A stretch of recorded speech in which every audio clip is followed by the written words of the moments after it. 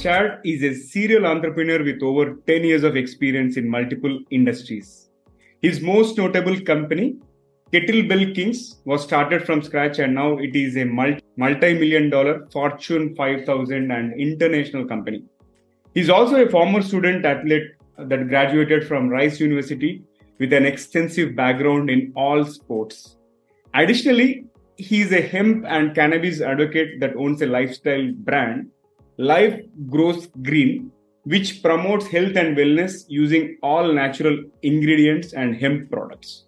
In this episode, let us chat with Chad Price on his entrepreneurial journey and learn how he had scaled up his ventures. This is the Guiding Voice podcast series, the Guiding Voice for a Better Future. Friends, I'm your host, Navin Samala, just a fellow professional on a mission to make the world a better place to live. And through the Guiding Voice, we drive conversations that matter, conversations that add value to your life and to your career. Thank you so much for tuning in. And Chad, I'm pleased to have you part of our journey and super excited to host you today. Hearty welcome to the Guiding Voice. Nice to meet you. I'm glad to be here. All right. So, Chad, pleasure to have you here. And let's get started with the conversation. Can you share your success mantra with our audience, the top 3 things that have attributed to your success so far? Sure. I mean, I don't know if there's exactly 3 things, but, I'll share, I guess, 3 top or 3 things that should fall in your kind of top categories. I think one of those things is self-awareness. One of the things I talk about quite a bit with people is being self-aware of where you are, where other people are, where you are in comparison to the world. I think having a clear understanding of your own capabilities, your own flaws is a key point for leadership, key point for trying to lead other individuals in a company or in small teams, whatever that may be. The second point I'd probably say is perseverance. I think anytime you're trying to start a tough task, especially a business, there are going to be 1,000 reasons that you should give up and not that many reasons to keep going. So I think you have to come at that from the beginning with the mindset of, I'm going to persevere through some storms, through some hard times in order to really see if you even have anything. A lot of times you persevere in business and you still end up with nothing. But that perseverance and that attitude will, I think, teach you the grind and the level of effort that's expected when you're trying to achieve something that's hard. And then lastly, I think, it's building positive teams. I think a lot of people think, especially initially when you start a business, that you can do everything on your own. And I think you wear yourself out doing that pretty quickly. And building even a small team, even if you're talking about 2 or 3 individuals, that's a lot more productive with your time and your day as a small business owner, because you're able to work on larger tasks, work on bringing in bigger clients, and really not drowned by the mundane things of operating a business on a day-to-day. I mean, if you try to be the janitor and the website updater and the content writer and the face of the brand, if you're trying to play all these roles and not really visualizing or putting people in place that can help you achieve that, it's just going to amplify your difficulties and really kind of set you back, and you can make progress quite a bit faster without it. All right. I think one thing that resonated mostly with me is you have 1,000 reasons to give up, but only 1 or 2 reasons to continue, but we have to persevere. I think that is core, because many startups, right, people tend to leave it in between, just that they're not seeing the results and all. And I have seen one graphic which says, okay, somebody is digging into the ground and in search of some diamonds or something, and they stopped just about a feet away. Yeah, exactly. You're almost there, and you never really know when that opportunity is going to come. You never know when you're going to get that momentum that really propels you to where you want to be. So it's a difficult journey, but my background is in sports, and so I think I take a lot of those lessons from sports where you have games where you did not think you were going to win. Like you thought you would lose the game for sure. And you still go out and you try your hardest. And when you come back and win, that sensation is what really builds teams. The idea that you can overcome something that's difficult is what really pushes you and motivates you in the first place. So I think those challenges are opportunities for us to kind of grow and take that next step. All right. So, Chad, let's also talk about some of the toughest lessons that you have learned in your entrepreneurial journey. especially those things which you did not anticipate and which came as a surprise. You overcame them, and then in the hindsight, if you look, okay, that's a great lesson which I didn't anticipate, and it turned out to be a good lesson for me, kind of thing. I think there's so many, I think when I started my journey, I think it's fortunate that I was naive as well as, kind of just would go forward into a problem, not really knowing how it would end up, but willing to learn and really willing to fail, honestly, willing to see myself be exposed, be vulnerable, and try to achieve something. In that journey, I think one of the things I learned pretty early is it's not going to be a lot of people that care about your brand the way you do. And that goes for everyone. That goes for vendors, that goes for employees, family members, spouses, girlfriends, boyfriends. No one is really going to have that spark or that passion like you do. So I think really understanding that going in and not letting that kind of deflate your passion. I think that's one of the things I learned early on is, nobody really believed in what I was doing like I did. Like people believed in me, some people thought I was a smart guy, but nobody really believed in it. And nobody really, I would have thought like, okay, well, at least all my friends and all my family and all my network will come purchase things from me. But that's not necessarily the case. And I don't think you can take that personal. I think you have to see it as something that you have to go out and improve. And early on, I think let's say some of my partners or some of us might have taken that personal, not seeing the things go as fast as we wanted to. But like I say, once again, those challenges are what I think brings teams together, brings partners together, and really makes a culture for a business. Yeah. I think you have hit the right nail. People think that our acquaintances, our relatives, they're going to do business with us. Yeah. But they're the last ones to come, right? They're the last ones to come. Once they see that, okay, once they see it's a real thing, then they show up and they're like, okay, you really have something here, and that's fine. I think I'm sure we have relatives that have started things that we probably made them feel the same way about, but everyone's trying to, do their own life and live their own journey. So I don't think you can take that stuff personal. And I genuinely think, that is a crutch that you can lean on somewhat. If if you are just leaning on your personal connections, you're not really starting a business. So, yeah. And Chad, also you own multiple businesses from different domains. But I'm really curious to understand from you, how do you switch the context from one business to another business when you're talking to respective stakeholders, managing team, and all other aspects? Well, a lot of the businesses that I work with are going to be online businesses and lifestyle brands. So there is going to be quite a bit of overlap in my expertise and the strategies that I'm using.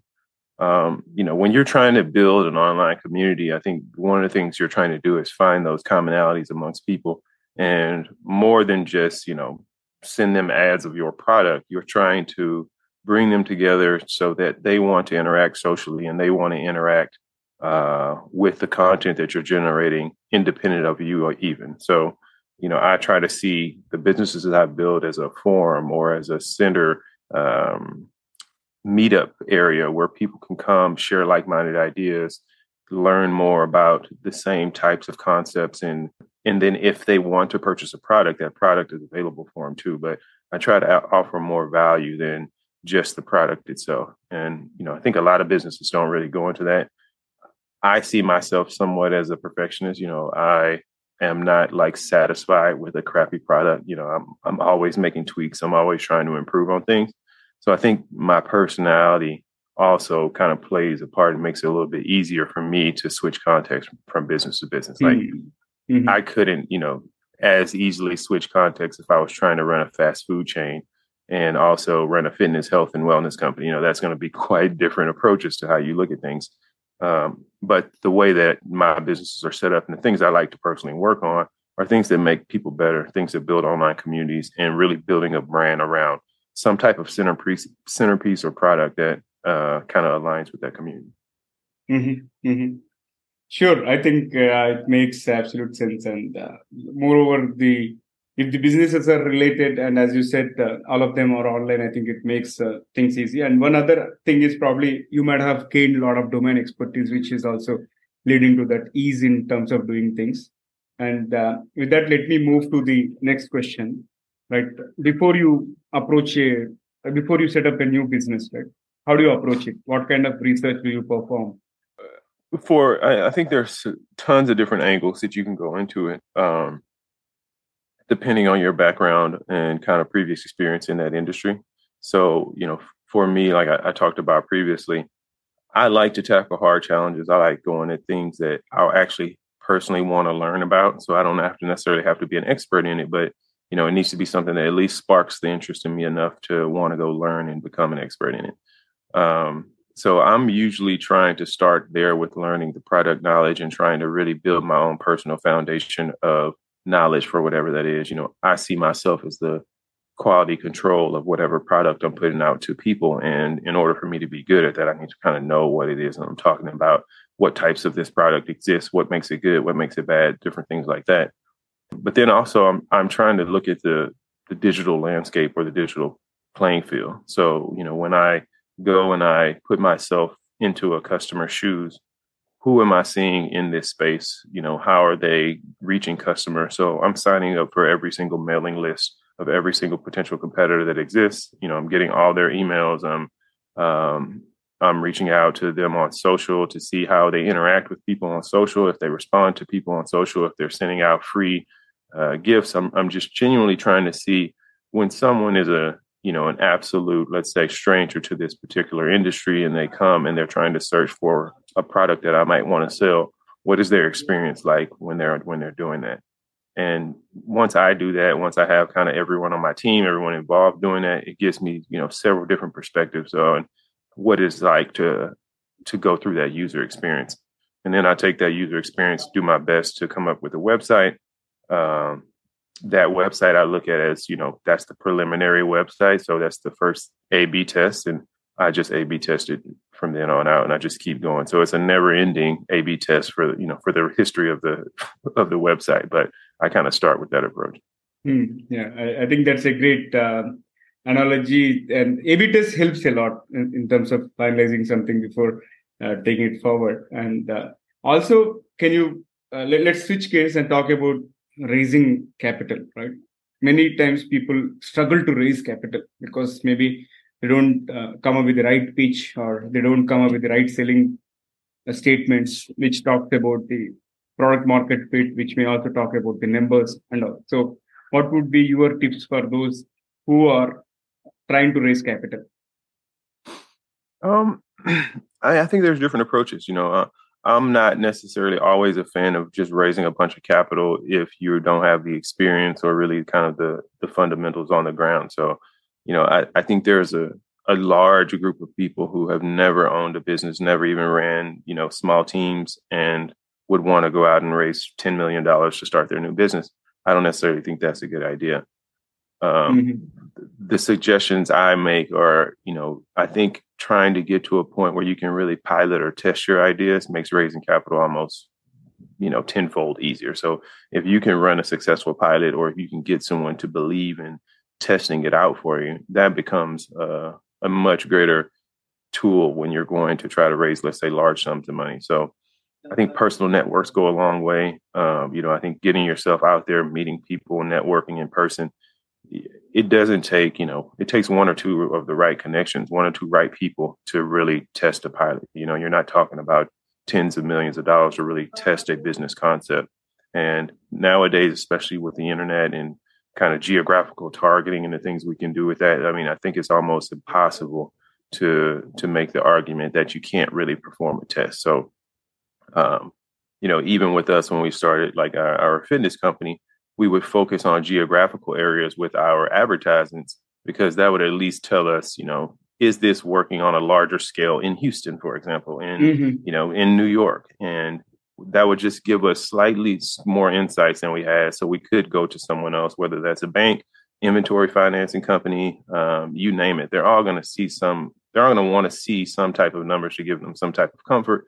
If not, they're going to try to take the maximum percentage that they can take, for the risk that you're presenting them. So I really think it goes in your favor too, because you'll put yourself in a situation where you're leveraging power. When you're just starting out, it's almost like, okay, if I give you $1 million, then I own your company, and I don't think that's what anybody really wants,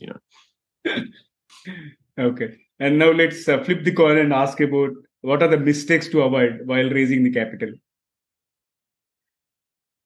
Just signing the first deal, not really understanding what the plan is going to be. I think a lot of people can get into trouble where you do put yourself in a situation where you create an idea and you've basically given it to someone else because you've taken on so much debt. If it ever does work, you still have to kind of take care of that debt first. And um, I think, there are a lot of predatory companies that exist. So, people need to try to make money and recover their money. Uh, it's a lot of wealthy people in America that don't want to have to work, and they are trying to make their money work for them. So it's the capital out there exists, and there are some deals that you could potentially sign that won't be in your favor or won't, potentially set your company up for the best. So I think you really need to gauge that when you're starting off and really look at that as, do I want to partner with this entity versus just taking the money? It is an actual partnership. There will be drawbacks and consequences to working with certain different types of venture capitalists or different firms versus, working one that fits your operating style. Yeah. Good one. And great conversation so far, Chad. Let's add some spice to the episode. With your consent, I would like to kick off a quick rapid fire round wherein you can answer crisply to the interesting questions that I'm going to fire. Are you ready? Sure, let's do it. Okay, let me find the first bullet. What motivates you to get out of the bed every morning? Life. I think we only get, one life. So when I get up in the morning, I'm happy that this is another day in this journey. And, I'm the type of person that I really drill on self-awareness. So I think about I don't have millions of these days left. I have hundreds or thousands of these days left. So that motivates me. It motivates me enough, just the appreciation for being here. Yeah. There's only one life after all. Yeah. What is the best piece of advice that you have received so far? Everybody is not going to make it to the end of my journey. Just because I want to achieve something difficult and want to push myself and my ambitions to whatever my quote unquote maximum potential is. Mm-hmm. Everyone is not of that same cloth. Everyone does not have that same level of energy. That's not the life that everyone else wants to live. And I think really accepting that and internalizing that it's not necessarily a flaw in someone else to not want or not to be as ambitious as me. And I have to learn how to work with those people in order to really achieve my goals. And I think that's probably the best advice that I got. I can see that once I accepted that, it was a lot easier working with other people and motivating teams. Yeah, super. And can you describe yourself in just one word? Perseverance. Yeah, perseverance. Perseverance. Oh. And given a chance to choose between invisibility or super strength, which one would you choose? And what is the first thing you do after getting that strength? Getting that. If it's true invisibility, which means you can't see my heat signature either, so I'm just completely invisible. Yeah, it would be invisibility for sure. And I would probably snoop on a bunch of different governments to find out what's really going on. So